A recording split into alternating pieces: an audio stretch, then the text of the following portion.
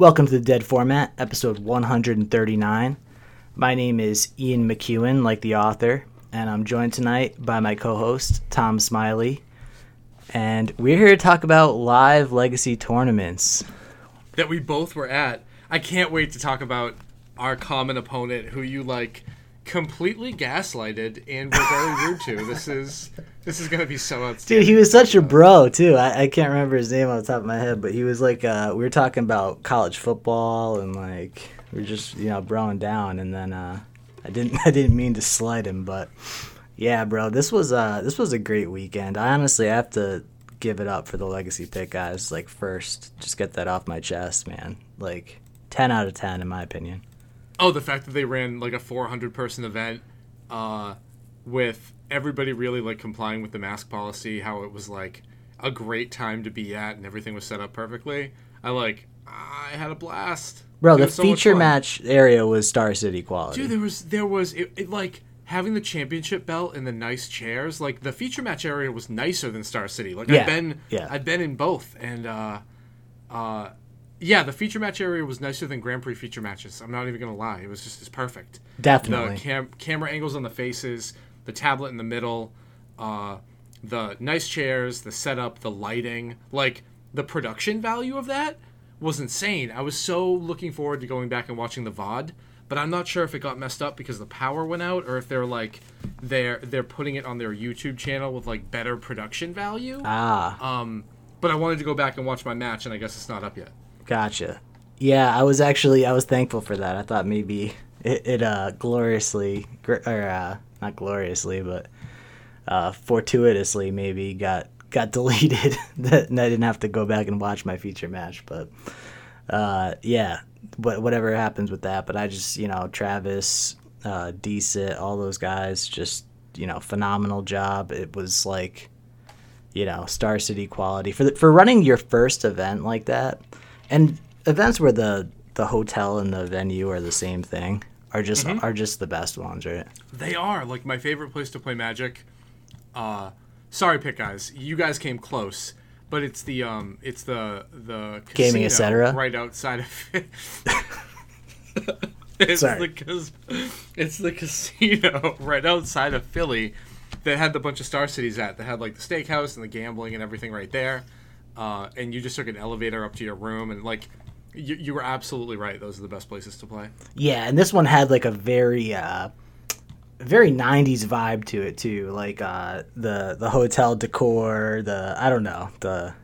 something about it felt a little nostalgic too to me. Okay, you can just call it dated. Yeah, a little bit dated, but it's fine. That's what a little, but it was also affordable, right? So there's oh yeah, I mean the price was good. The only thing that I was a little bit disappointed about was the power going out because it cut off the AC everywhere. Yeah. So that was the only thing that I would have said hey, listen, maybe this could have gone a little better, but it's a power outage. You can't say yeah, it would have been great without the power going out, but it was still awesome. Yeah, definitely. I legitimately have supreme faith in those guys.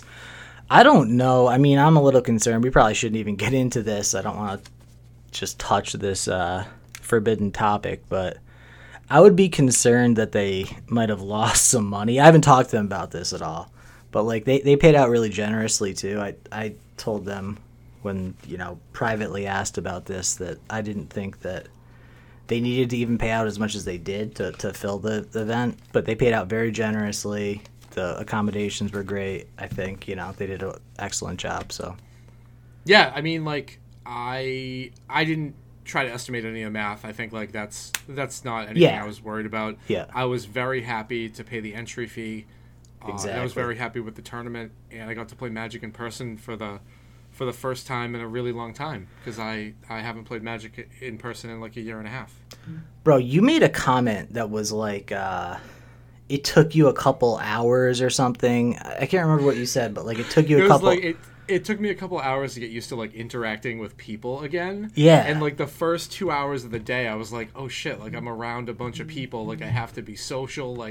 What? It took me a while to warm up to being like that again. Yeah, that's funny that you said that because I figure you're in school, you're used to being around people. I didn't feel weird at all, But after you guys left and like I was traveling home and then I was home, I felt like severely different, dude. Like I felt completely like rejuvenated, like my spirit. I remember when the pandemic started, I was like, this is the vacation that introverts have always dreamed of. Like, we're not going to have to talk to anyone. I'm just going to, And now I'm in, like, the opposite, realm or whatever. Like, I felt so rejuvenated by that socialization that, like, it was 48 hours or whatever. It was so great. And I kind of felt the same way with the work from home. I was, like, so pumped about it at first. And then when we finally got back into teaching in the classroom, I was like, all right, this is just better.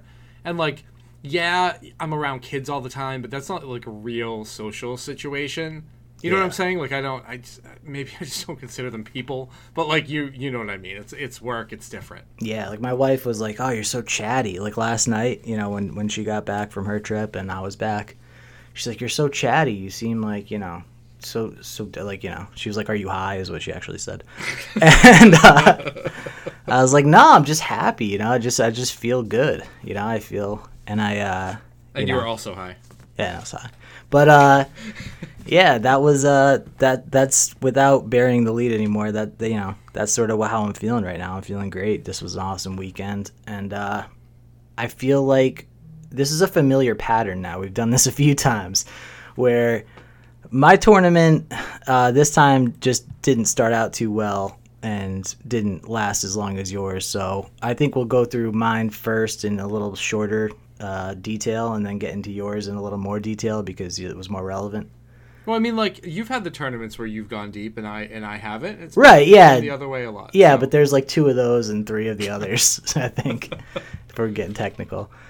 So, yeah, my event, obviously, our listeners are probably somewhat familiar with my preparation for this event. I've been playing less Legacy, fewer games than I have for any of the other tournaments we played in. And I just, was so sold on your description of your deck at the Leaving a Legacy that I pretty much just played your deck. I made a few sideboard edits, but I was pretty sold. You lost the Cataclysm. I was disappointed. Yeah, and so was I in the end.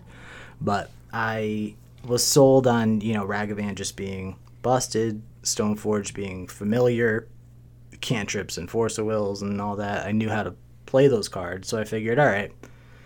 But the truth of it is, it's really a different philosophy, right? Because with you, it's like, you put these good cards in a deck, and as long as they're all good cards, you're going to play well with them.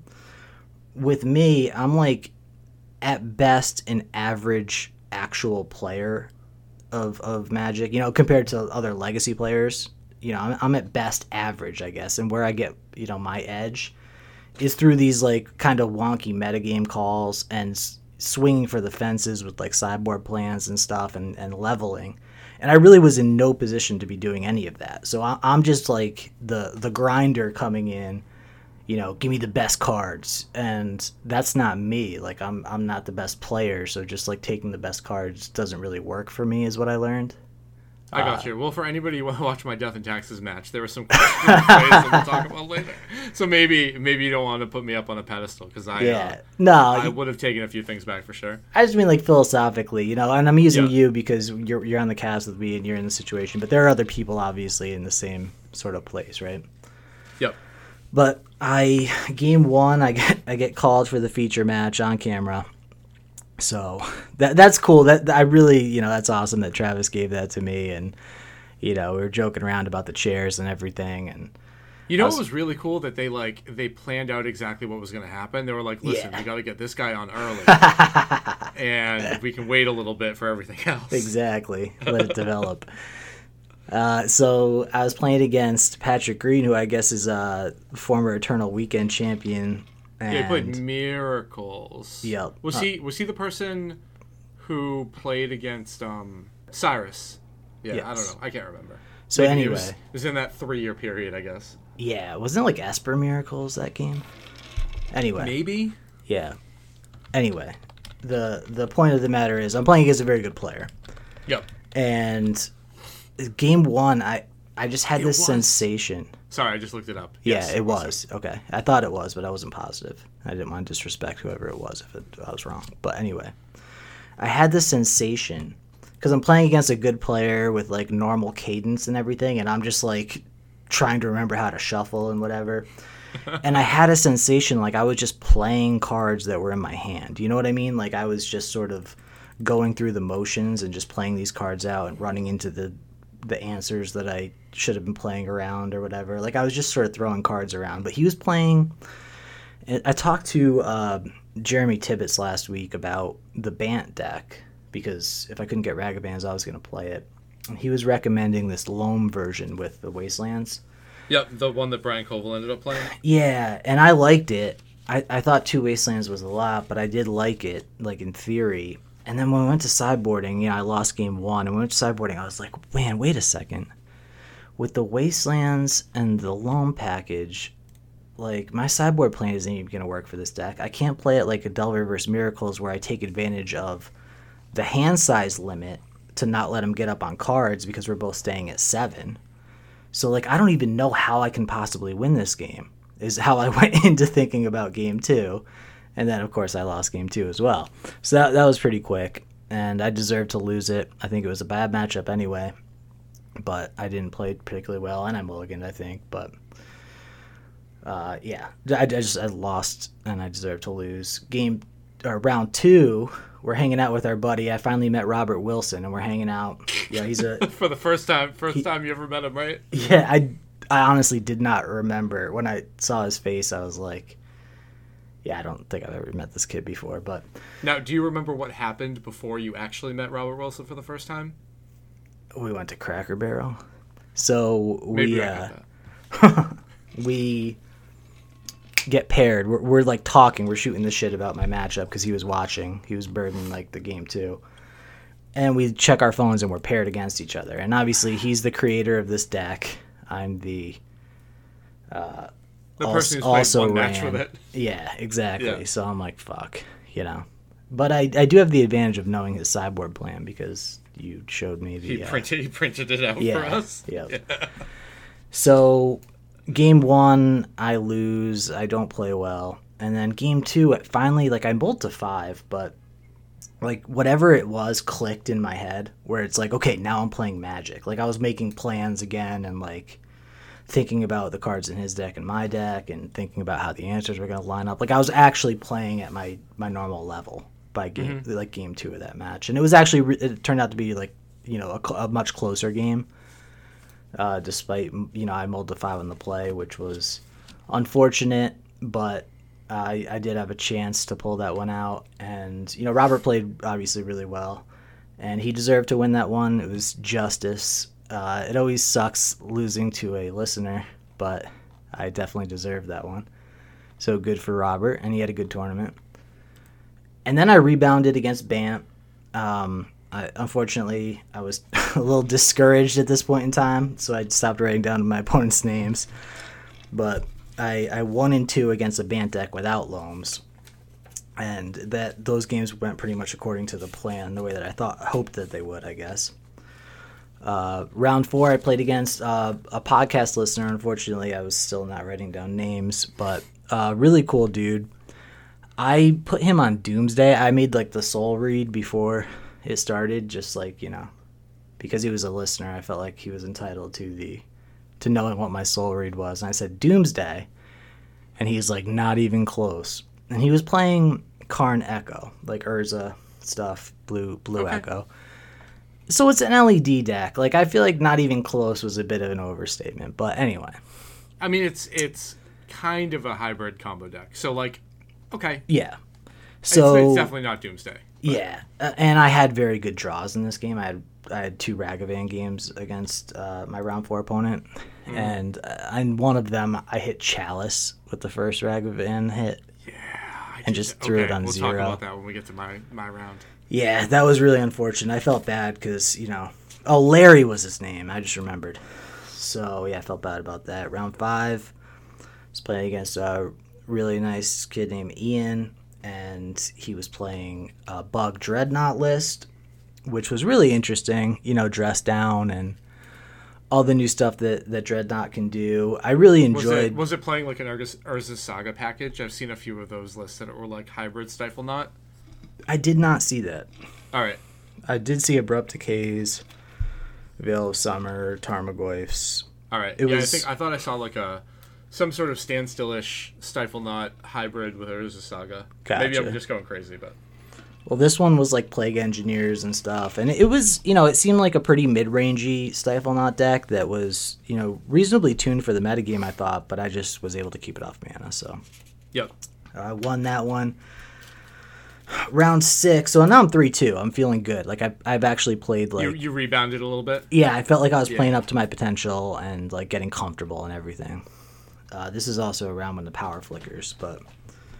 Round 6, I'm playing against our mutual opponent, Brian, who's on Now, Red Black. listen.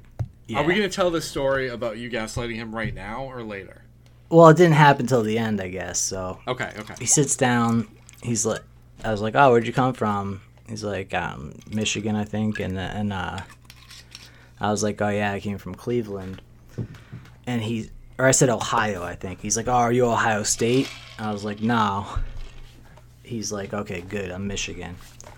We're talking about, like, the game and Anthony Brown, Oregon beat Ohio State, whatever. We're just shooting the shit. He's a cool guy. Turn 1, he's on the play. He turn 1 unmasks me. And, it's fucking Red Black Reanimator. And he sees my hand, which doesn't have any counter magic, but does have a Karakas. And a plow, and I think 2 plows, actually. So anyway, I win game 1 against Red Black Reanimator, which shouldn't happen. I only had 1 surgical on the board, and a Containment Priest were really my only dedicated hate cards. And I got punished. I mulliganed a couple times and didn't really see the cards I needed to see, and he played it very well. And yeah, I lost both post-board games against Red Black, which I felt was a little unfortunate, but, he played it very well, and no complaints, really. Yeah, I think the sideboard definitely isn't as well set up to fight against graveyard decks, just because that's not, like, currently what we planned on seeing. Right. So we were obviously a little light. We'll talk about that later. Yep. Round 7, I'm playing against a dude from Montana, from Bozeman, Montana. This dude Garrett. He's playing blue-red Delver, which that was one of the matchups I'd really thought about. And the games went pretty much according to plan. He took game 2 on the play. I took game 3 on the play. I basically just got wasted off lands, and he got wasted off lands in game 3. So it's, what it's supposed to be. What's supposed to happen happened. And then round 8, I was playing against Will, also on Blue-Red Delver. And this time I got wasted off lands. And I really, probably my worst misplay of the day was in game 2. I was just so disgusted with myself for a stupid line I took that I forgot to daze the next turn when I could have just dazed his Ragavan coming down, and we would have both basically been top decking. Yep, you would tilt past, and then you didn't have it register mentally until it was already his turn. You're like, what is going on? Exactly, and it was way too late to daze it at that point. I was just like, oh fuck, this is over, whatever. So that was oh yeah, but round 7, I forgot to say. After the game, my opponent's like, oh, I feel like I know your name from somewhere. And my whole life, I've had English teachers say this, where, there's the famous novelist, best-selling novelist Ian McEwan, who wrote Saturday and Atonement and many other books. I actually think he's extremely overrated. I read both those books I just named, and neither of them struck me as anything even worthwhile. It's the quality that I would picture your average English degree college person writing at. I feel like this is the most overrated I've ever seen. And I would like to like this guy because he has the same name as me, but he's just not a good author, in my opinion. There's nothing redeeming about his work whatsoever. And all right, I didn't know we turned into an English lit podcast. Yeah, I'm sorry, but we're good. Brief aside. And I might have told him this too, but anyway. So, Crazy I figured this guy, not only is this guy, pretty Chad, but he's also a fan of literature because he recognizes my name. So that was my tournament. And now we'll get to the main event. Yeah, I mean, obviously, like you had a rough start, and I think that when you pick up a new deck, your confidence in how you play and how you're performing with it sort of depends on your first few rounds, where you're like, okay, like you get that confirmation bias that the deck is good because you're winning your matches and you feel good about it and you trust your decisions and all that. And I had like 5 really good rounds of playing the deck before I brought it to the pit. Right. And like you're playing it cold, and we both haven't played a ton of Legacy. Well, I think yeah, my but I start think was just a little 4-4 4-4 is exactly what I deserved. Like I played a deck that I think was an average choice for me, and I think I played very mediocrely, and I deserved to be exactly 4-4. You know, I got so you. I feel like I finished exactly where I deserved, and I was fine with that. Yep. Okay. Well, I mean, like, we'll talk about my event, and then we'll talk about like our after event, which honestly I can't wait to talk about. We'll talk about the Magic stuff. Like we're gonna do that for sure. But I had such a fun time being out at an event just with other people again. I missed it. Like I absolutely missed it, and it didn't matter how far I had to travel, like the 10-hour drive in the rain, in the garbage traffic. But once I got to the hotel, I was like, I missed this. Bro, wait, hold on. You mentioned 10-hour drive. Someone told me that it was a 5-hour drive from Cleveland. Okay, so listen. We, because of the World of Warcraft situation, I had to not take Friday off work. Uh-huh. So I picked up Rodney in Malden around 3:30 or 4. So we were Malden through Boston, through 93 and the Pike in rush hour. So it basically took us 2 hours to get to Worcester before we even got on 84. Wow. And it was just nuts the whole way. Damn. Well, if I knew it was only 5 hours from Cleveland, I still don't know how that's possible. Like, I guess that's proof that the Earth really is a globe then, right? Because it must be that, you know, it's not exactly north-south from New York to D.C. It's actually, you know, more like southwest. And yeah, and it was Frederick. Frederick was definitely not D.C. Right, like it was, right, true. It's north. We had to stop in Philly on the way down to pick up some cards for Rodney, and it was a little bit of a detour, so we weren't direct either. Right, for sure. So, like, it's sort of like, you know, do you know which state in the U.S. is closest to Africa? I'd want to say something like North Carolina, maybe? Maine. Oh, okay. That's weird. Because of the curvature of the Earth, right? So it's like the U.S. really sticks out a lot farther than you think it does at the top. I gotta look this up. Yeah, that's a fact. My awful guess of North Carolina, which is that was a better terrible guess than I've ever got. Usually people say Florida, obviously. Sometimes people say Texas, and then sometimes people will say Hawaii or Alaska because I think it's a trick question. I figured North Carolina jutted out the most at the spot where I would think if you went straight across you get to Africa. Right. Like no, that's what I'm saying. That's the best guess I've ever heard. Okay. Yeah, I don't feel bad about it, but that's crazy to hear it's Maine. Yep. But anyway, yeah, so that's I guess that's the same thinking behind Cleveland only being 5 hours from Maryland, but yeah, there you go. Dispelling flat earthers. Yeah. For now. So anyway. Oh, we want to talk about my event. Yeah. Okay, so I made a few changes to the deck from the Leaving Legacy tournament. They were minor. One, I just, like, everybody figured out that Murktide was way better than we gave it credit for, and I bumped up the Murktide count to 3 and cut the expressive iteration. Which might have been the wrong card to cut, but it was the right card to add. I think going forward, I definitely want to play 4 Murktide to find room for that, for sure. I added the extra land because I did feel like at the Leaving a Legacy event, I was fortunate with my mana base and having a 19th land, and ended up being helpful when I wanted to cast some of the spells that I wanted to cast. I feel like it's still not 100% that I wanted to run it, but I made the decision to play the extra land, so it would decrease my chances of having mana issues. And then I made some changes in the sideboard, and that was pretty much it. It was like the same deck. I was running it back. I didn't lose a game at the Leaving a Legacy event, and I sit down for my round 1 opponent, Andrew, who was from Salt Lake City. Like, the people who I played were from all over. Yeah.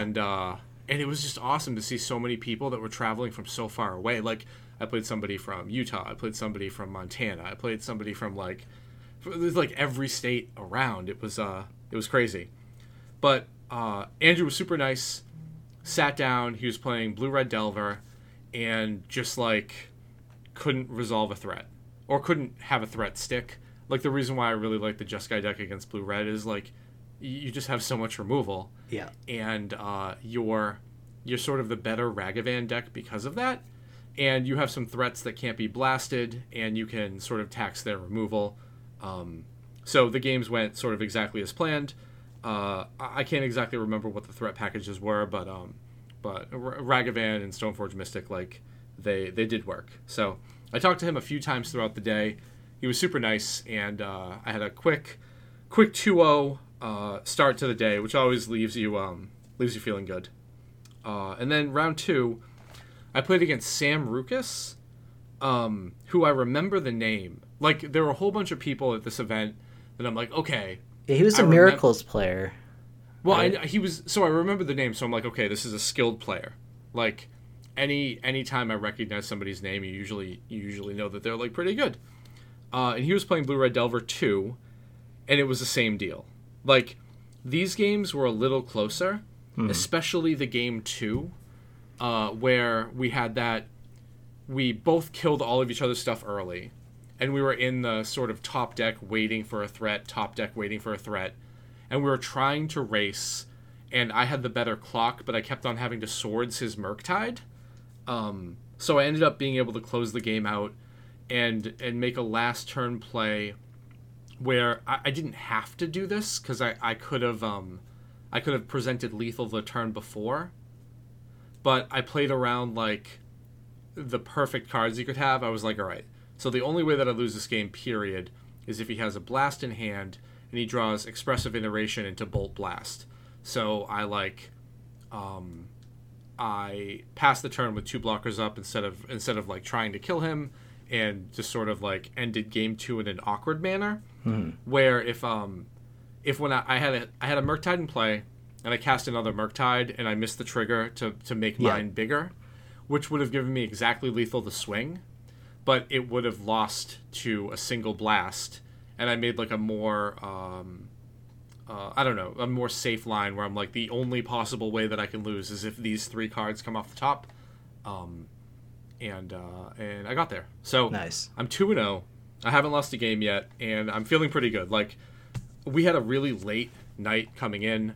I think we got to bed around 2, which is like fine. It was at least 3, actually. Okay, 3 o'clock, whatever it was, Yeah, trying to get the MTG Melee deck lists in. Yep. But I felt like I was like continuing to roll off the result that I had before, and the deck was feeling good, and I thought that I was making like good decisions up until this point. I think the only mistake I made was I missed the second +1/+1 counter I could have put on my Murktide in play from casting my second Murktide. But everything else was good. And then I see my round 3 opponent. I think we're at table 1. Hold on. We were at table 1. Can I just say, though, when I mentioned this, you were like, that's never going to come up with when we were reviewing Murktide. And then in round 2 and round 4, you missed the trigger. Yeah. So, yep. I just thought that was funny. I thought it was funny absolutely. at the time, and I forgot to mention it to you. I missed it at the Leaving Legacy event, too. I wrote it off in my mind. I'm like, this card is so good without this line of text. You were like, you're never going to need to play the second one. Yeah. That's what you said, I think. I was wrong. Anyway, we can clip that from the previous episode. Yeah. But I'm at table 1, and I see the person who I'm playing. It's Alex Hatfield. Oh, really? Do you know that name? Yeah. Hatfield McCoy. Yeah. I mean, like the original group of Legacy promoters from the Source used to do a ton of coverage. Yeah. They did like the original like data mining for Legacy and were writing for Star City, and I used to absolutely love reading their work. And I was like, listen, are you that Hatfield from old school Legacy? He's like, yeah, like I got a source mat. And I was like, oh, yeah, like nice to meet you. So he was playing Urza, Mono Blue Urza, and game 1, I Ragavan to Chalice on 0, which is pretty good. Yep. So that was just the game one. It basically just locked it up. It wasn't turn one. I think he had early mana acceleration, tomb into actual Urza, which I removed, and then the Ragavan came down. So this is maybe turn 3 or 4. I had the Chalice on 0, but he just really couldn't recover after that. Game 2, we both mulligan and he's on the play, and it's back and forth. I have a I get an early Stoneforge with Kaldra that I'm trying to race him. But he ends up resolving a Chalice on 1, which cut up some of my stuff off, and an Urza and an Emry that were just gaining a ton of value. He was playing Lion's Eye Diamonds from the graveyard, casting free cards with Urza, making a bunch of mana, and he had built up a huge board with a few constructs. And I was sitting at 3 land, and I was dead on the next turn. He had 3 really big constructs. Any of them would have been able to kill me. He had 20 permanents in play, but I'm still sitting there chugging along, just attacking with my Kaldra, and he's at 9 life, and I have a Cataclysm in hand. So if I draw a land, I get a 20 for 3, where I keep land, Kaldra, and the token, and he has to choose between his 20 permanents and probably keep I don't even know if he keeps Urza or Emry, 1 land, and then 1 artifact that he gets to choose. His Karn would have been gone. He probably would have kept land, Chalice on 1, Emry, I guess, and try to claw back into it. But I think I just win that game, and I whiff on the land, and I was like, I think that game was a lot closer than it seemed, and I'll talk to you about it after because I didn't want to give away that I had Cataclysm. Yeah. And I was just like, I played the 19th land. Obviously, I didn't draw it. But if I drew that land right there, it would have been the best Cataclysm of all time. But it didn't happen. So we go to game 3. And it was early Stoneforge Mystic. I just dealt with everything he had. Yep. He played turn 1 Emry. I Pyroblasted it. He played turn 2 Emry. I Swordsed it. He played an Urza that I forced, and I had a Stoneforge Mystic that was hitting him with Kaldra, and I can't remember if there was a Ragavan involved in that game, but it was just a pretty smooth game 3 where I think I wasted his double mana, and he just sort of got stuck behind everything. So, one, it was awesome to play somebody like that because their content legitimately used to make me want to play Legacy. At one point, I wasn't really playing a ton of Legacy, and I'd read Star Cities and want to go to the tournaments and see the tournament reports and try to figure out what deck I was going to build from what did well at the Grand Prix.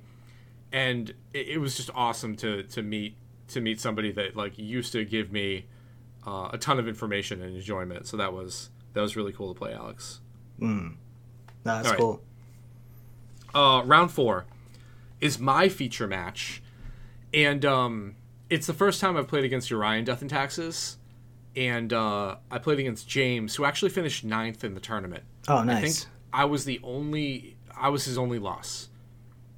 But I think he might have had an unintentional draw, or his breakers changed between the last round and the round before. I'm not sure if it was an ID it's unfortunate, or unintentional, but yeah, he finished 9th. And this is a match that's on camera.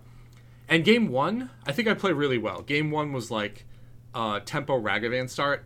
And when you get into those starts where you get a Ragavan, you play your removal spell, it's really hard to mess it up because you have so many extra resources to clear the way that everything is just sort of easy. And I stick to the sideboard plan, and in game 2, we have a super back and forth match where I'm kind of staying in it, but on the back foot. And I had some ponders and some brainstorms where I found a good card and then 2 cards that were unplayable and no way to shuffle. And in that sort of mid-game where we each didn't have a great threat, I found it really awkward to play with my cantrips because I didn't have a fetch land, and I ended up shuffling a lot of ponders that really didn't do it. I also misplayed my removal. where he Skyclave Apparitioned my Delver, and I just, like, without thinking, swordsed it on my end step. And I know that I had 2 Prismatic Endings stacked on top of my deck, Oh, yeah. and I could have just dealt with it with a Prismatic Ending to save the Swords to Plowshares to deal with a Urian or something that's bigger. And I didn't think about it because it was instant. I wanted to use my mana, and I just should have diversified my removal, because in that game I think I just end up losing to a Solitude that beats me in the air, that I couldn't deal with, that I could have if I had the Swords to Plowshares. Now, he did a really good job of that game of sandbagging his Urian. Like, he just kept it in his hand for extra value because his Solitude was dealing enough damage. He didn't have to worry about his life total. He could have put a little bit of an extra clock on me, and I was trying to think whether or not that was, like, the right play. But if he does play the Urian, then he gets, like, less value from using Solitude as a double removal spell, and he played, like, a super, super patient game too that showed why he did so well in the tournament. And I don't want to say I wouldn't have expected that from a Death and Taxes player, but he played really well, and I was impressed by game 2. Now, game 3 was, like, my worst strategic play and my best strategic play combined into one match. So, like, we start out, and I can't remember the actual sequence of events. I think it was You Prismatic Ending to Aether Vial. well, okay, so it was I played land. I think it was Delver. Maybe I played land and just passed. He played Aether Vial, passed back to me, and I didn't have an ending. I didn't have a force. So I pondered into the Prismatic Ending because I just did the math, and I was like, okay, I have a reasonable chance of drawing the Prismatic Ending to get it here, and ending his Vial and sort of shut that thread off. He follows up with either Thalia or Mom. Not Thalia. I think he played Thalia on turn 2 and then Mom on turn 3. And by that point, I had flipped my Delver and was attacking. And he was developing a board. I think at that point, the board might have just been like Mom Thalia. He might have had something else. But I was fighting with my Delver. Eventually, I start to use my removal spells and get rid of his Thalia. No, you got rid of his Thalia with a Jit. No. Okay, so listen. He had 2 Thalias?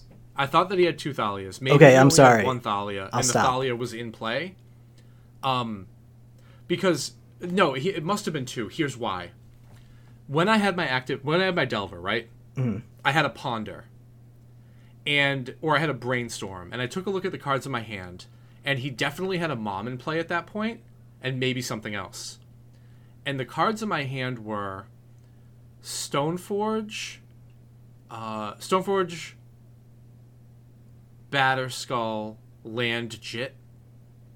It might not have been a Batterskull, it might have been something else. He had a Mom and a Stoneforge. Okay, so he had a Mom and a Stoneforge then.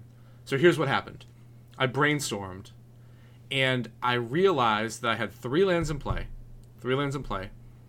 A Delver that was attacking, and next turn, what I could do is keep the 4th land and the Jit, and naturally have the 4th land, cast Jit, equip Jit, swing, kill your Mom, and then stabilizes against the Stoneforge later because I'd have an active Jit. Yep. And it was a Brainstorm, so I couldn't shuffle or anything, but I could have kept the Stoneforge Mystic. And maybe I think I had to fetch it away in order to make that play. I can't exactly remember the sequence of events, but I couldn't keep that Stoneforge on top, and I kept the land Jit to make that play. And I'm not sure if he had been sandbagging the Swords to Plowshares or he drew it that turn, but he removed my Delver, which made it just made my decision look awful because I played Plateau, and then I had to hardcast the Jit into the Thalia that he drew that turn. Yep. I think he played a Thalia that turn after. He got your Delver with a Prelate though. No, it wasn't a prelate. Maybe it was a Skyclave. Or, I'm sorry, apparition. I meant to say. Yes. Yeah. So he killed my Delver. Like him killing my Delver. Yes. Yeah. Was what messed everything exactly, up. So yep. maybe he wasn't sandbagging it. He wanted to get his Stoneforge active first, which is absolutely the right play. But I made this whole line thinking the Delver was going to live, and I couldn't protect it, and I probably shouldn't have made that play. I should have just taken the Stoneforge Mystic and played a safer line. But I felt that the Mom was going to give me trouble, and the natural, without showing Jit, play fourth land and do it all in one turn, a lot of the times can just swing that tempo completely. So I sort of made an all-in play there. Yep. So at this point, when my Delver dies, I'm in rough shape. I knew that the only way that I was really going to stabilize was to deal with his, deal with his board, and then end up killing him. And the only way that I could think about doing that was Flyer plus Jit. So I think with the Thalia in play, I tapped out to cast Jit. Yeah. And left myself vulnerable. No, he didn't have a Stoneforge Mystic in play yet, because I cast my 3-mana Jit through Thalia, tapping out when I had a force and a blue card in hand, and that's when he cast Stoneforge Mystic. So the Stoneforge wasn't in play yet, but I thought I was going to be able to take care of the Mom. Okay. In my mind, that's what happened at least. And he resolved Stoneforge after that. And then I was very fortunate to be able to turn my blue cards into Murktides to, I think, end up playing like double Murktide and have an active Jit on a Murktide, which was like exactly perfect enough for me to deal with the incoming damage that he had, kill the Thalia and the Mom, and be able to finish the game. So the point of the game, after I hard cast the Jit to the end of the game, I thought I played really well. Yeah. And I had this really, really, really hard decision that I didn't think too much about, because I just thought, like, yep, my Delver's going to get through and this is going to be great. I didn't fully process what the probability was that my Delver was going to get removed and I was going to be left, like, in a really bad spot. So I was fortunate with my draw steps. He played really well, and if I could go back, I mean, I probably changed the way that I make that brainstorm, regardless of the way that the match turned out. I should have played it safer for sure. Yeah, so. I was like low-key freaking out, because I was like, oh, what is he doing, keeping the Jit there? And then did you at least understand that's what I was thinking? Well, I didn't know if you knew any of the cards, like in position of cards in your deck or whatever, but I was like, man, how is he keeping 2 equipment and throwing away a Stoneforge right now? Like, because you were keeping the equipment in your hand and shuffling away Stoneforge, when usually you shuffle away equipment and keep a Stoneforge, right? Right. And I know that you were clocked, obviously, and like, so you know, it was had just time. because at that point I have almost no way of dealing with the Mom. The rolled up Jit turns, like, I was thinking that the rolled up Jit just wins the game.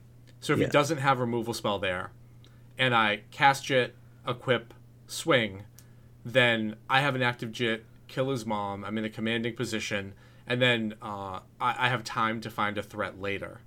But obviously that didn't happen, it didn't connect, and it took me a while to actually have that hard cast Jit sort of come to fruition.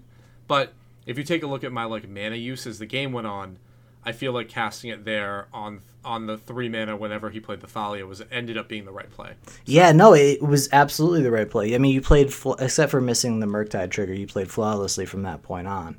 Yeah, again, it was the same thing. And as soon as Robert was like, Judge, I was like, listen, I already know what happened. I did it again. This is what he's telling. Well, dude, he starts dancing like he pissed his pants. Like, as soon as it happened, I'm like, dude, just chill out. Just don't make a scene. And he starts like freaking out, and I'm like, no, dude. Yeah, because I didn't want him to get you in trouble. Do you know what I mean? Because it's like outside assistance or whatever. Exactly. Like, as soon as it happened, I knew I did it. I just literally, I haven't played a ton of Magic, and in my mind, Murktide Regent doesn't have that line of text because it's so good without it that like I'm just playing a handicapped version because I forget that second part, and obviously that second part is important, but it's I missed 2 of those triggers during the course of the day, And Did you make any of them? so I missed 2 of them. Right, but I'm saying, were there... No, I didn't make any of them. Okay, so you potentially missed more. They just weren't an issue. Yeah. Okay. So yeah, that happened. And it's unfortunate that match was on camera. I thought game 1 I played pretty good. Game 2, I missequenced my removal and got punished for it.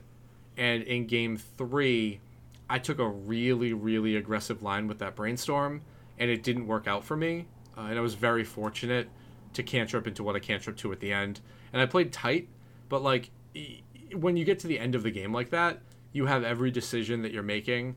You can follow the decision tree to the end of the game, so it's easier to make the right decision. Like, you can think through everything, and you're like, okay, if I do this, I lose. If I do this, I lose. If I do this, I lose. This is how I have to win, and it makes it easier for you to play perfectly, I guess. True. Yeah, that's a good point. Those mid-game ponders and brainstorms where, like, the game is sort of uncertain and up in the air, those are the really hard decisions to make because you can't sort of use that here's how the game ends decision tree logic, I guess. Right. So, anyway, that was my feature match. And I got an interview after, and it was awesome, and I felt really good. What was the interview like? Because obviously I didn't see it. Well, the person who was doing the interview, first, he introduced me, and I jumped in. I'm like, Dead Format Podcast. Oh, and, nice. I wish I didn't, because our last episode is just me fucking complaining. So hopefully I edit this and get it out quick. But he just talked about the match. It was like Star City level coverage. He's like, so listen, when this happened in this play and your Ragavan flipped Council's judgment to be able to deal with his Cauldron complete, like, how did you feel? I was like, felt really fucking lucky. It's really fucking lucky. Without the swearing, but that's the idea. It was a lot of questions about the match and the matchup. I gave Robert a shout out for building the deck, and I gave all the credit where credit was due. So it was good. It was good. Nice. Very cool. So there was a long pause before round 5. You know, we were just sort of shooting this shit with Hackbert. There was like I think we had margaritas, right? Yeah, so that's when we went and got margaritas. All right, so we had margarita break. And then I come back for round 5. I think I'm at table 3. And I lose my first match. I lost to Robert, who finished 7th. So up until that point, you've won 9 straight games with this deck. 9 straight matches with this deck, I should say. 9 straight matches, 2 game losses. That's it. Yeah, I was feeling really good. And Robert played Blue-Red Delver, and I was also feeling really good. Right. Because I was on the play. My hand was Delver, Tundra, Daze, Wasteland, something else. It might have been a Ragavan, but I didn't have a red source. So I'm on the play. I go Tundra Delver, and he Wastelands me.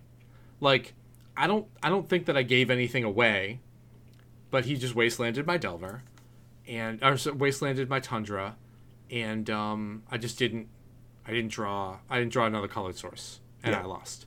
It was unfortunate, but I still absolutely think that you keep that hand. That hand is amazing. And my mana base sort of came back to bite me, but like sometimes that happens in the Delver mirrors, and he's like, listen, I've just played so many Delver matchups where you waste them and you just win the game on the spot. And I 100% understand doing that because Delver isn't like the most aggressive threat. If I played like Valk Ragavan, then making that Wasteland play just seems like really silly. But using your life as a resource and taking a hit from a Delver and Wastelanding if you don't think your life total is really under pressure, I thought was a really great play, and it won him the game. Mm-hmm. So yeah, I didn't hit a colored mana source. It didn't matter, and he beat me. And in game 2, after sideboard, like I feel really good against the Blue-Red Delver matchup, but he just out-threaded me. Like he had the Dragon Rage Channeler is a big part of that, right? Well, yeah, but like even with it, the removal lines up to where like I have about the same amount as he has threats. Right. And he doesn't have it for my threats, but he drew like double Dragon's Rage, Ragavan, Delver, double Murktide, and I was just like one removal spell short. And this is where I actually made like a mistake. I kind of flooded out. I think I ended up with 5 lands in play by the end of this game, which obviously didn't help me. And I didn't see a Stoneforge Mystic, and that would have turned things around. But there was a play toward the end where we had all sort of removed each other's threats, and I thought that we were kind of playing off the top. And he brainstormed, and I chose to Pyroblast it. Now, like, obviously Pyroblasting a Brainstorm is good when you're in that, like, try to find a threat situation, right? Brainstorm with a fetch land is an awesome, awesome card, and it's still probably correct to Pyroblast the Brainstorm. But Brainstorm gets Pyroblasted, then he plays the Murktide from his hand. So he absolutely played out the Brainstorm to bait Pyroblast, and I'm wondering whether or not I just misunderstood the matchup where I don't think of Pyroblast as counters. I think of them as just dedicated Murktide removal spells. And I think maybe I would have been able to claw back into that game if that Murktide didn't resolve. Obviously, like, it did, and eventually it killed me. I think I swordsed it. It gave him the life advantage to win the race when we actually both established a threat. But that was the first, like, the second big strategic mistake I made. And, like, it seems like something that's reasonable to do, but I think just understanding how the matchup works, I probably shouldn't have done that. And the first strategic mistake was that Brainstorm keep with the Jit and the 4th land. So I think I've made 2 mistakes. I don't think that even if I blasted the Murktide, that I was favored to win, but maybe it would have given me a chance. And my mana base really did kind of hit me that match. I lost 2-0 to blue-red. The first one was two little lands. The first one, I think I ended the game with 5 or 6 in play. It was kind of a flood. So I'm not thinking that my mistakes cost me any matches, but I know that I'm not playing perfectly. And then I go to the bar, actually. One of our Discord members, who was awesome, by the way, and I feel really bad because you know how we were talking about I'm not ready to, like, be social again. Oh, is this the Vermin Supreme story? It's okay. So, well, not Vermin Supreme, but Big Stano was talking to me, and he was like 6'7". He was taller than me. Really? And he's like, yeah. Damn, I didn't even see this guy there. Yeah, and he was in the Discord, and he came up to talk to me, and I never got, like, his real name, but we went to the bar. He got me a beer. We talked about everything for half an hour or so, and it was just really, like, it was awesome. Like, I got to meet somebody through Magic and the podcast, and we had a really good conversation. Nice. And then Rodney comes in kind of salty, and he's like, I just played against Hogak Pox, and I'm like, shit, like, that sucks. I don't want to play against that deck. And he was describing this deck to me. It was like the Pox Discord creators tuning of Pox to this meta, like how they would attack it with a bunch of Stitcher suppliers and random black value cards. It makes a lot of sense when you guys were talking about it, yeah. Oh yeah, and I was like, I just don't want to play against that. Like, all of those cards, Brick Ragavan, so those tempo starts are really hard. He's got enough removal and discard for Stoneforge Mystic. It's playing Graveyard Recursion when I've kind of cut most of my graveyard hate. Like, he's playing Wasteland to disrupt my mana bases too. I was like, I really hope I don't play against that deck. So I sit down across from Brian, and he plays Swamp Stitcher Supplier, and I go, no, you're not playing Smallpox Hogak. And he smiles a little bit, and then he smallpoxes me on the next turn, and I'm like, fuck. Nice. So, yeah, I lose game 1. Damn, he smallpox into a potential daze, though? I mean, maybe he didn't do it that turn, but, like, he smiled, and he smallpoxed me shortly after, so it confirmed my suspicions. He had a very good deck for the matchup. Nice. So game 1, he just beat me with a bunch of value stuff out of the graveyard. I couldn't get a Stoneforge Mystic active, which is really how you sort of go through all of that. Yep. And my Ragavans did nothing. I thought that I kept a really good hand, but it was Ragavan dependent. And, like, I ran into Stitcher Supplier, and it's just not, like, it's not working. Game 2, I actually get, like, a good tempo start. I think I play Ragavan into Stoneforge with some counters, and I just get there. It didn't matter. I had a really good draw on the play. And then in game 3, this is rough, because I don't feel like this is like an awful, unwinnable matchup. I think I have the cards to match up with it. But I mull my original 7, which was 4 land, Wasteland, Ponder, Brainstorm. So it was 5 total land, Ponder, Brainstorm. So I mull that into pretty much the same hand, except without the Brainstorm. It was like Ragavan, Wasteland, 4 land, or like whatever other card. Yeah. I mull again, no land.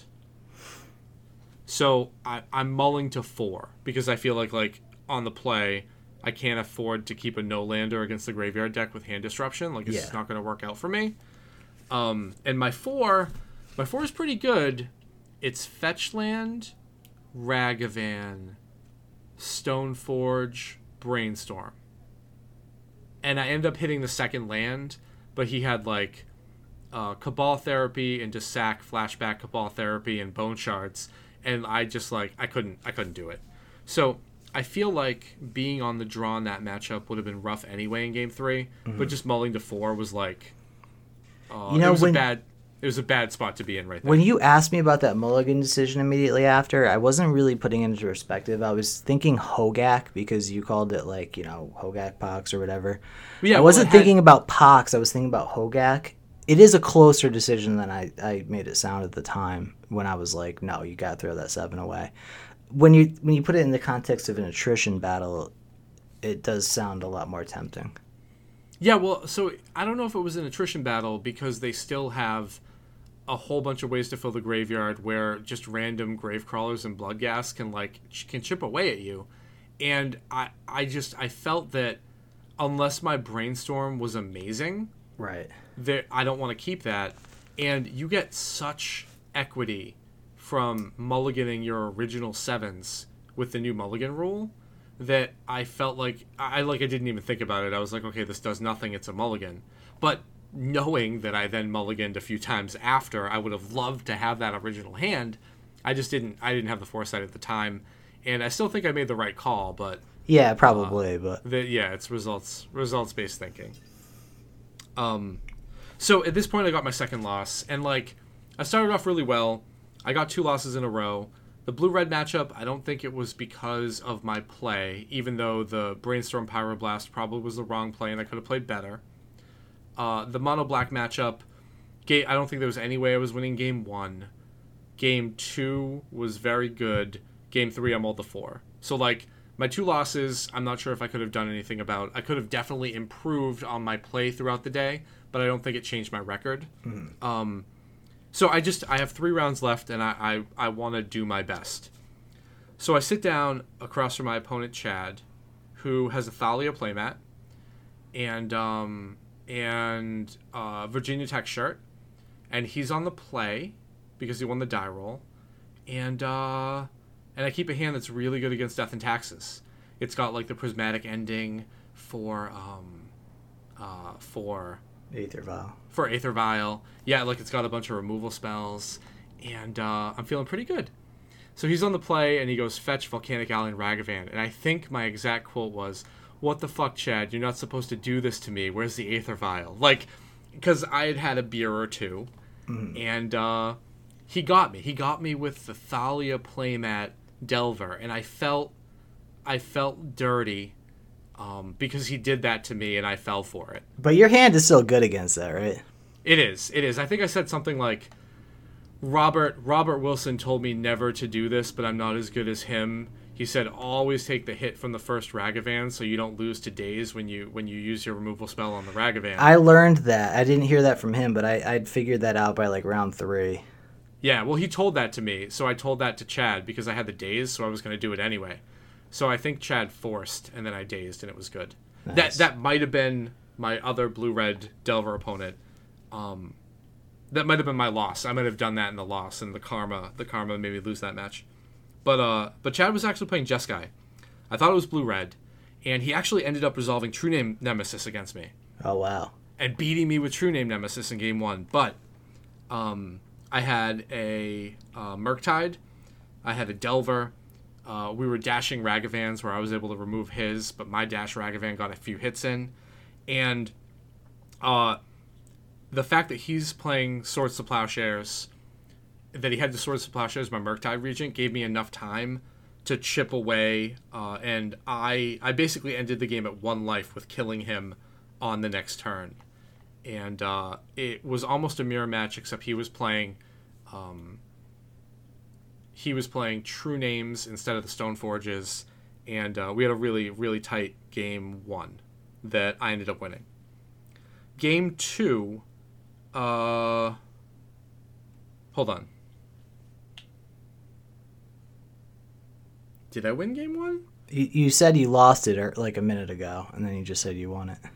So, no, I won. Okay. I won it.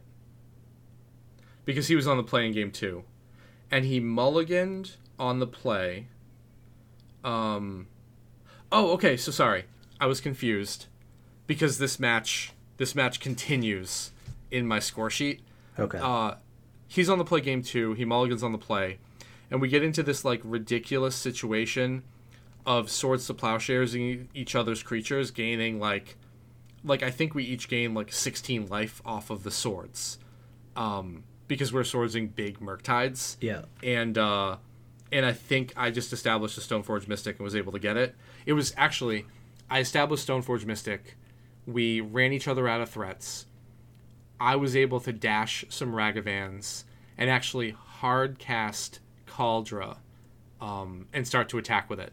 So this was like, we both completely wasted all of each other's creatures. We're playing off the top. We each have 5, 6, 7 lands in play.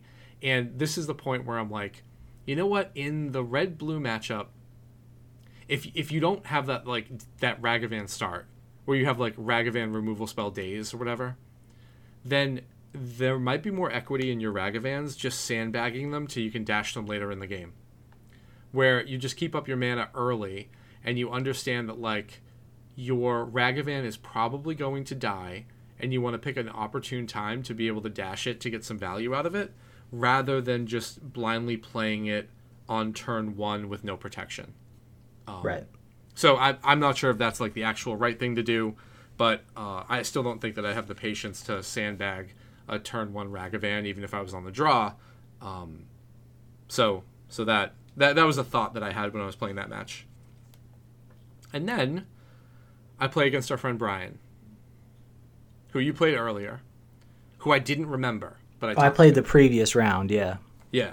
I talked to him the previous round. And he sat down, and I looked at him, and I did that read where I thought he was playing Delver. Because you did. You just birded my match with this Reanimator player. Yeah, I was sitting down talking to him. I just didn't recognize him. Came back in, and I was like, okay, I think this dude's playing Delver. And I kept, like, Swords, Bolt, Prismatic Ending, Stoneforge. And he griefs me. It's all the worst cards. He griefs me on turn 1, and I'm like, listen, man, like, you're going to see these cards and just understand that I put you on a different deck. And he's like, yeah, like, that's not going to be good enough.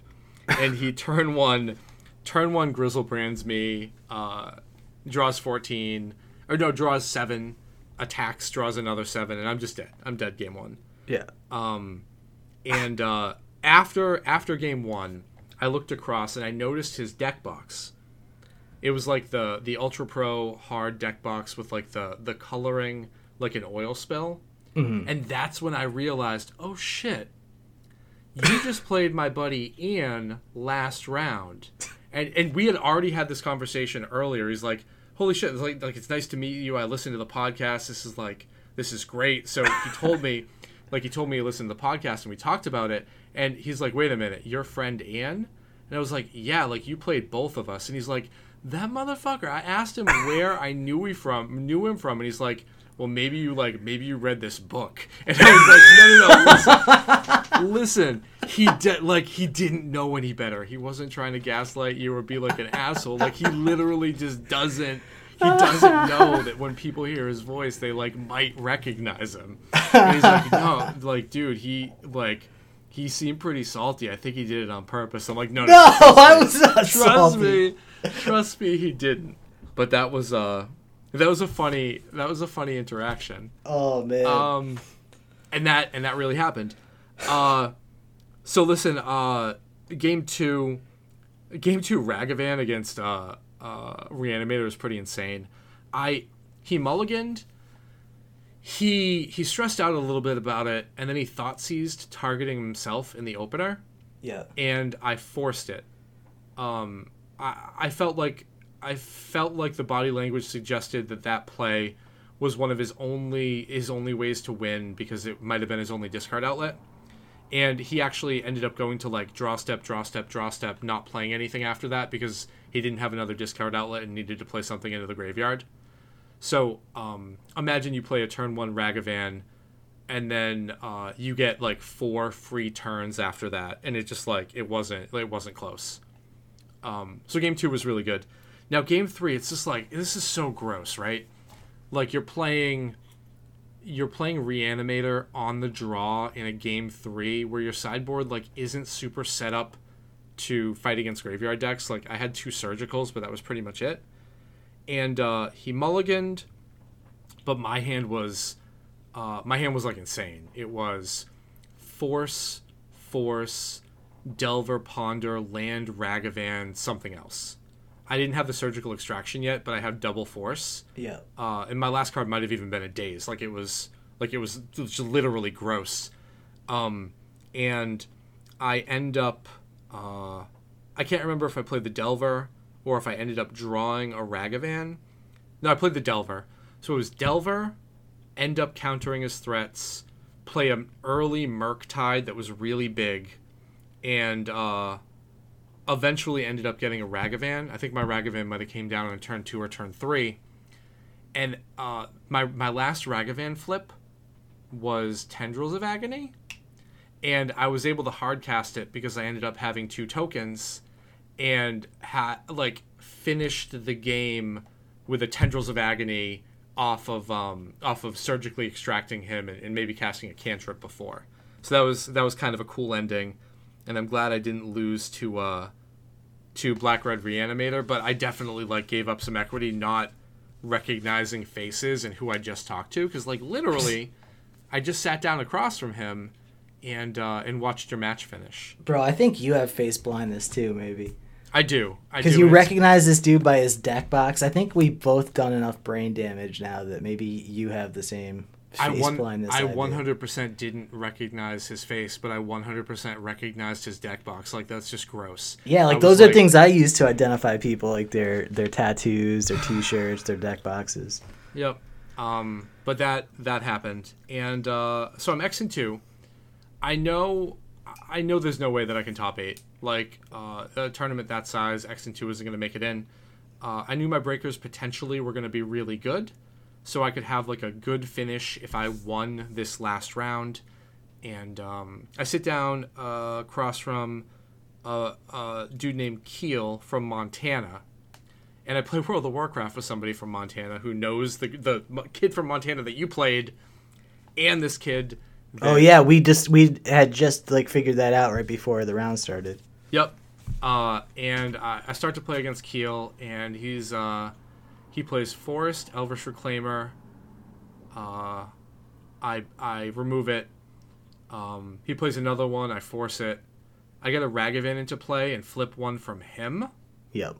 Flip Elvish Reclaimer. Yeah, and so I have an active Elvish Reclaimer against 12 post. Yep, that was sick.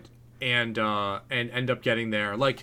My neighbor and buddy Jeremy played Mono Green 12 post for a while, for a long time, and we always used to test before Legacy tournaments. So I've played a ton of Delver, Jeskai Delver versus 12 post, and I know that Crop Rotation is a card.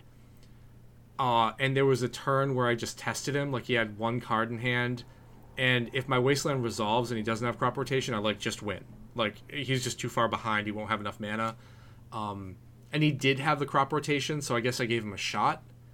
But it didn't change the fact that he was going to be able to resolve Primeval Titan, which ended up getting swords after he got a bunch of mana and a bunch of land. Mm-hmm. And I was able to kill him the turn before I killed him, he had one card in hand. It was Emrakul. He had access to 14 lands. So the Elvish Reclaimer that I ended up getting from him ended up like doing enough work to stop him from casting Emrakul, even though he got the trigger from Primeval Titan. And I definitely made a mistake where I was so excited to cast a Murktide that I did it pre-combat and had to delve away some lands that shrunk a Reclaimer when I attacked. It didn't change the end. It didn't change the end clock, but it was 100% a mistake. Like I lost a few points of damage there. But I basically won the game with his Reclaimer. And then game 2, it was dirty. It was Ragavan. Ragavan just did a bunch of work. He didn't have a very good draw mana-wise, where he was forced to play out an early Cloud Post that didn't have any protection. And I wastelanded it, and then surgically extracted it, and he had to evoke Endurance to shuffle his library to make sure that he didn't have all his Cloud Posts extracted. Yeah. So he was down like a ton of resources and getting beat with Ragavan. Like it. You had triple Delver. Oh yeah, that's right. That was Delver, Wasteland, Surgical. That's what that was. Yeah. Okay. I was burdened that game because I was waiting to vend cards. Yeah. Yeah, that's right. I had Delver, then Delver, and that's a good feeling. Or maybe it was Delver, Wasteland, and then to Delver. I think that's what happened. Because the life total, it drops by 2 for one turn, and that's because my Delvers didn't flip until a little bit later, but I did have 3 of them. You're absolutely right. Yeah, that was pretty sweet. So that was it. So I finished 7 So and 2. was he happy, or was he... Well, I mean, like, listen, you fly... Yeah. We had this conversation. We had this conversation earlier where we were looking at the standings and trying to figure out whether or not we could like draw into top 32. And I think I didn't look at the prize structure. I didn't even bother to look at the standings. I didn't want to do the math, but it wasn't safe, and I knew that whoever won was going to end up getting a good prize. So I'm like honestly, like to me, the money doesn't matter. I was like, if we can look at it and we're both in a better spot, I will absolutely draw with you. But I'd rather play. Yeah. And we played. I ended up finishing 11th. I do think that he ended up being out of top 32, which kind of sucked. It does suck, yeah. But they prized down to X and 3, and we talked for a while, and I liked playing against him. It was just like he had some really dirty things happen to him, like the Ragavan stealing his Reclaimer, getting stuck on 14 land with Emrakul in hand. Like that's got to be super frustrating. Yeah. And then getting triple Delver, Wasteland, and Surgical. Like that's gross too. Yeah. So I thought the deck was great. There's a few changes I would make to the sideboard specifically, to the main deck just a few. But I mean, I really like this deck. And again, a lot of other people played something similar, and they had different results. They were like, Ragavan sucks. Ragavan never does anything. Everybody's talking about how good Ragavan is. Ragavan's a bad card. I'm like, I haven't experienced that yet. It's definitely not a bad card. But I mean, like that was the talk going around the tournament for a lot of people. They're like, it's overrated. It's just not. It doesn't do what everybody says it does, and like, right. It's like definitely format warping. I love the deck. I talked to Rodney about a lot of different sort of Jeskai builds. He doesn't want to play Stoneforge. He wants like super clean list. He's like, maybe you play no Wasteland and 16 land with 4 Delver Murktide, Ragavan Murktide, and you just like play 4. You play 4 of everything, and you just play 16 land or something like that. And he was talking about cutting down from 4 days because he felt like days isn't super great anymore. There's no way I would do that. Well, listen, that's what I was telling him. He's like, listen, you bring it out in most of your matchups, and if your sideboard plan is to cut days all the time, then why play it? And I was like, listen, I understand the point you're making, but I've just played too much Legacy where days has been amazing. It's going to take more to convince me to not play it because I just think that card is way too overrated. So it's like the best it's ever been right now, in my opinion. I I mean, is it? Oh, I don't know about ever. That was probably hyperbole. I mean, but obviously, it's amazing when you pair it on the play with Ragavan. yeah. But when you get into the way that Jeskai versus Blue Red sort of plays, you're slugging it out, removing each other's stuff, and by the time all that happens, Daze is kind of a dead card. So I really liked it to protect my lands. Like I was leaving 2 in usually, and I was doing that on the play, even though Robert's sideboard guide said to cut all 4. well, against me, he left 2 in. So Okay, so take that for what you. yeah, will. I thought that's the right call. So anyway, yeah. Yeah. So we're at like at a pretty long time mark. So I do have some thoughts on how I would build the deck differently, but we should probably, before we get too deep, we should probably get into the after party. Okay, so listen, you do what you would do to the deck, then we'll talk about the after party because that's where the real stuff happened. All right. Well, my thoughts coming out of this tournament. Number 1, I wanted to play Brazen Bar. I wasn't sure I was going to get the Ragavans. Rodney obviously hooked it up, which was awesome. I sold them immediately after the tournament because I got stuck holding Wrens, I got stuck holding Okos, etc. I'm not holding another card that I play once in a tournament and gets banned under me. So, yeah, I basically rented the Ragavans for 24 hours or whatever, and I'm fine with that because I feel like I know how to attack the card now. Like, I wanted to play Brazen Borrower because there were a few things I really liked about it, and it turned out, when I was actually playing the matches, that it would have been, and I cut the last one from my sideboard at, like, the last second, it would have been so much better than I even thought it would have. Because when you do, when someone's hitting you with a Ragavan, a lot of times they hit, like, a land or a removal spell that doesn't line up with what you have in play, so they're not hitting a real card. But sometimes they hit a permanent, right? And they get to play, like, one of your creatures or whatever. If you have Brazen Borrower, that Ragavan just drew you a card because you're bouncing the card that they cast into your own hand, right? And with Murktide Regent, a lot of times, people are delving their, 5 of their 6 cards or 5 of their 7 cards or whatever. So between the Murktide Regent and the Ragavan, I just think Brazen Borrower is at such a high right now. So if I could replay this tournament, I would play blue-white with heavy Stoneforge and Brazen Borrower. Because Stoneforge is another card. If they're not playing equipment, if they hit it off a Ragavan, they're not getting any equipment. They can cast a Squire or not, I mean, they can hit your equipment and that sucks, but I would try to maximize in that direction, still play all the white removal, but then have Stoneforge, which is a card that's really, white removal doesn't really care about. Borrower, which is a card that white removal doesn't really care about, right? And I just feel like there's ways to attack it that people, maybe are giving up, throwing up their hands. I know I talked to our buddy Tim McMath earlier today, and he was just like, oh, this top 8 sucks from the Legacy Pit event. He was just being like Debbie Downer, but he's just like, yeah, there's no way to beat Ragavan, blah, blah, blah. I'm like, dude, he had a really good finish at LobsterCon, right? I think maybe that's what he was being such a sourpuss today, maybe. Yeah. Because I think he might have gone like 1 something. But anyway. Congrats to Stephen Hartford and Rich Shea. Yeah, that's right. Congrats to our boy Stephen Hartford and everybody at LobsterCon. I had a long conversation with Rich, too, about it. So it was, hopefully I can make another one of those one of these days. But it keeps falling on the day of the big Legacy tournaments. Anyway, yeah. So that's my thoughts on the deck. But the tournament ends. I vend off a bunch of cards for a drop of honey, I should say.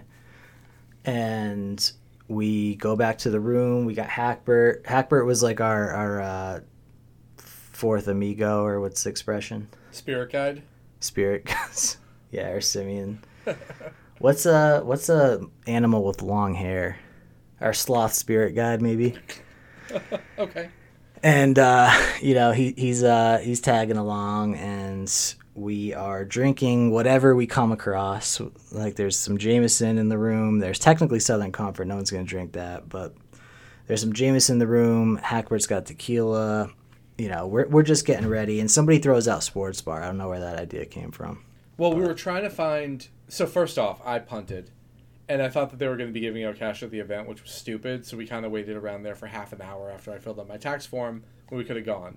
Okay. We were trying to find something that had a menu that was okay enough for Rodney, who's a vegetarian, that was going to be big enough for all of us to go to, that was going to be open. Bro, I think I started that rumor, but he's not actually a vegetarian. Well, he wasn't eating any meat this weekend. He might Okay. not be a vegetarian, but he was on a vegetarian diet this weekend. Gotcha. And we found a sports bar that was open till 2. Pool hall, sports bar. And it was the only place around that didn't, like, close at 10. So we're like, okay, let's go here. The menu doesn't look great, but, like... So Rodney's driving Hackbird's car, Okay, so which was listen. fucking hilarious. Listen. What? He got us there. He did. Safely. He did. And I don't want to... I don't want to say anything stereotypical. He got us there safely.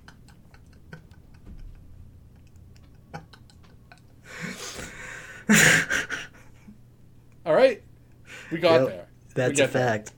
And we walk in, and before we walk in, we notice that like there's already like private security cars outside and police officers.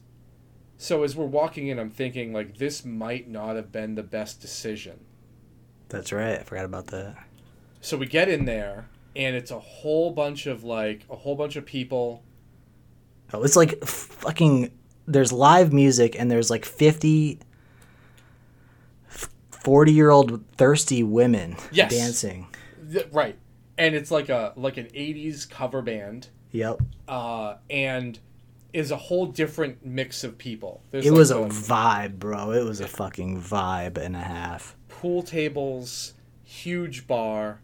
Dartboards. The food was awful, Yep. but we got food, and we ended up playing pool and just like getting a lot of drinks. Bro, we played pool, but it was we got shitty most of all.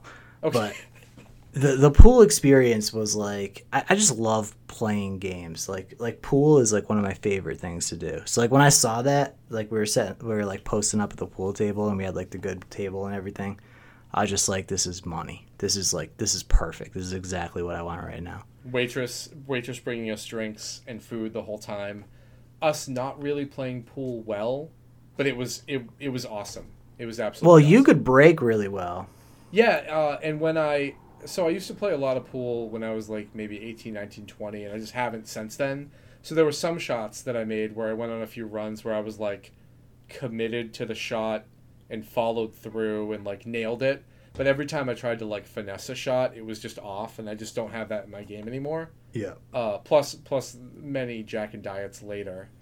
Yeah, I felt like the game was the balls were flowing at a reasonable speed. We got into some jams sometimes when I'd go on a run and there would still be like 6 balls of the other color when I'm trying to shoot the 8 ball. Yep.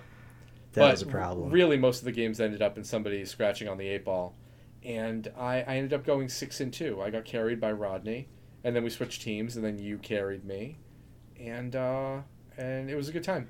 Yeah. But on the way out, we got into some other games. They had And skee you were ball. like, They had. Let's play skee ball. And Yeah. did you know that there were people that were laughing at you at the bar?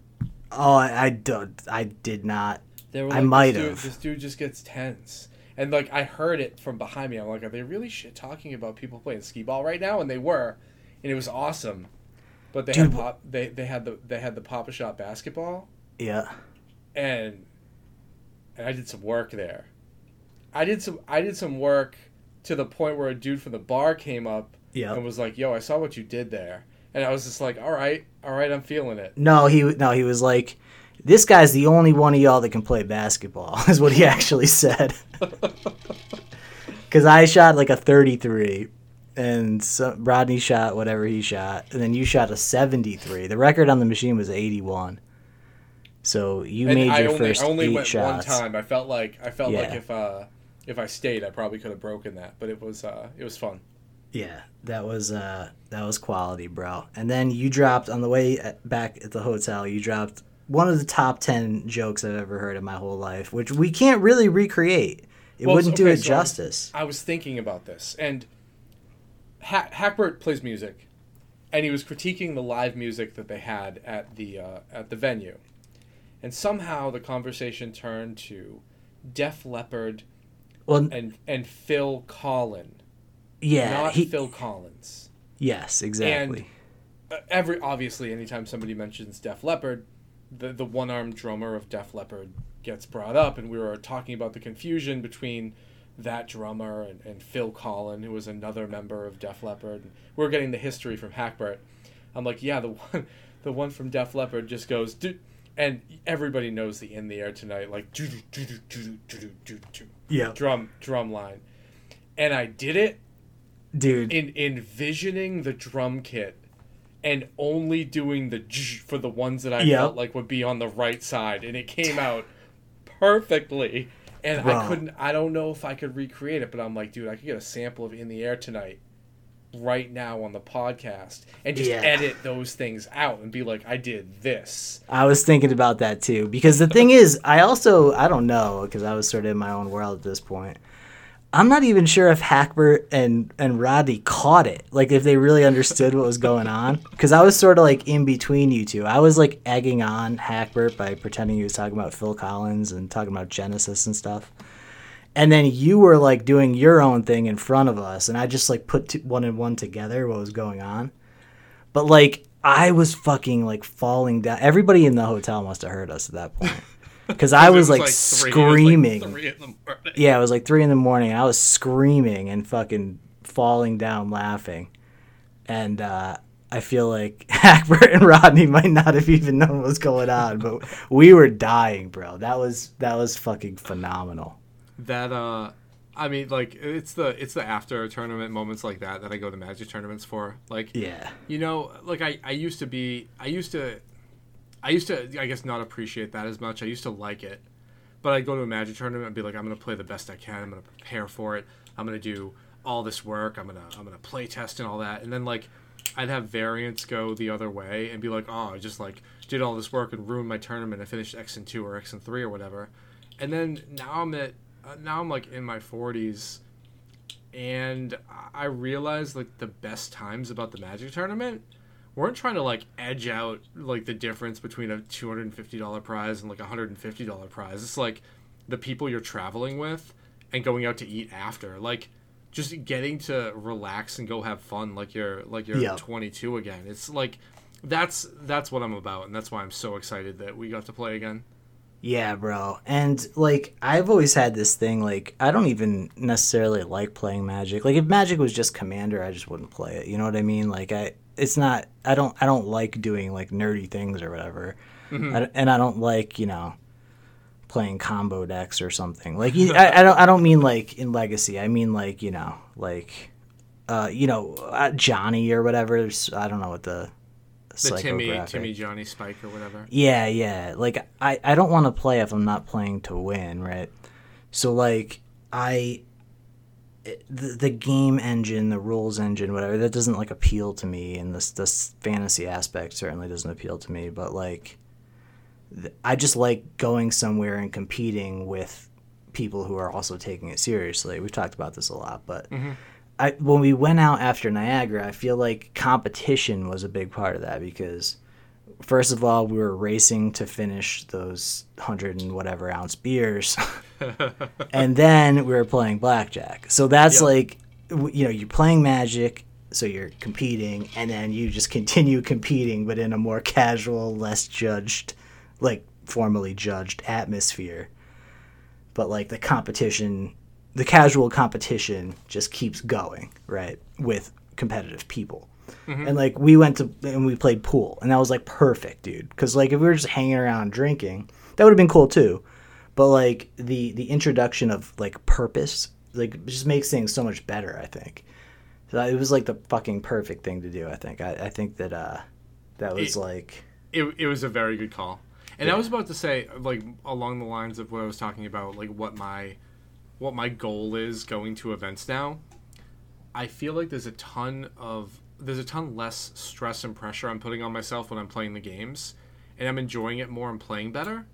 And I'm sure that there's like some psychological reason for that, but like I like where my headspace is at when I'm going to play Magic events now. So Yeah, for sure, man. And like, like I was talking before, I was talking to Tim earlier about, the composition of the tournament. And he's like, Legacy just looks awful right now. And I was like, dude, when you say Legacy, like, maybe this is because of old school, maybe it's because where I'm at in my life or, where Magic is at right now. But when you say Legacy, I'm not actually thinking of the metagame. I'm thinking of the player base, Yeah. And Yep. like when you say Legacy, I'm thinking of like the people that we played against. And I had players from all over. They're all red states, interestingly enough, but that's neither here nor there. All people from all over the place, and they were all just awesome people that I played against, and happy to be there, happy to be able to play Legacy. I didn't judge anyone based on what deck they were playing or, how our matchup went or whatever. It was just like I was so thankful for the opportunity and thankful to Travis and everyone at the pit for, providing this opportunity. Maybe, and you never know, man. Maybe this is the last Legacy event we ever get to play. And if it is, then it was a fucking great memory, Mm-hmm. Completely agree.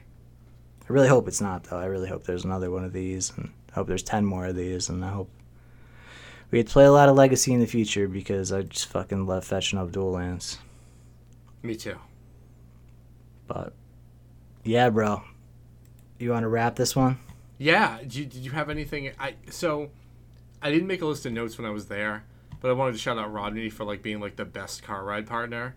Yeah. I also wanted to shout out Jeremy Aronson for like giving me no for real. Okay. He called me when we were on the way home from the Legacy Pit event, and he just like he sounded down, like he's making 500 phone calls, and there are a whole bunch of people that just like aren't happy, but maybe I understood that this probably wasn't going to happen, and I didn't book my ticket because of what I expected to happen with COVID, but I think he's doing the responsible thing, especially given the area he's in. And it is what it is. Like, I thought that he handled it the right way. So maybe I'm being a shill, but I wanted to give him a shout out because I know he's having a rough week. Well, that's good then. I didn't know that. Yeah, I thought he's doing the right thing and dealing with 400, 500 phone calls or whatever he had to make after all of the things that have happened in the last year and a half. I'm glad he can sort of put that behind him and yeah. Maybe get some more stuff later on. Yeah, I don't answer calls that I don't recognize the number anymore, so it's possible that one of my missed calls that day was from him. I should probably check that. Well, I saw his tweet that he was going to be doing phone calls, and I got a call from Missouri. I'm like, all right, who could it be? And I was right. So. Gotcha. Cool. Yeah, I'll check my voicemails, I guess. Oh, another shout out, Tom Shea, for having TJ Collectibles. It's like the best game store in Massachusetts. I can't wait to go play there more. Nice. It's got food, right? Yeah. Yeah. Shout out, obviously, Hackbert was there repping the dead format. We always appreciate. We saw a lot of shirts. We saw an actual Grateful Dead shirt at the hotel bar. And somebody was like, that dude's like 70. He's got an actual Grateful Dead shirt. The Tibbet brothers for keeping me entertained while I was waiting for you guys to get in at 1:15 or whatever. But yeah. Also, one more thing I wanted to say.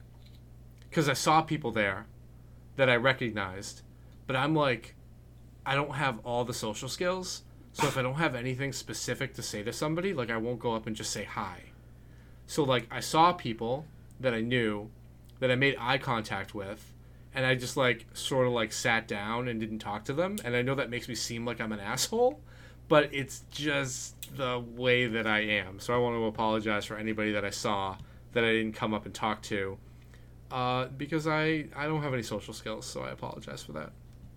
See, I didn't have that experience, man.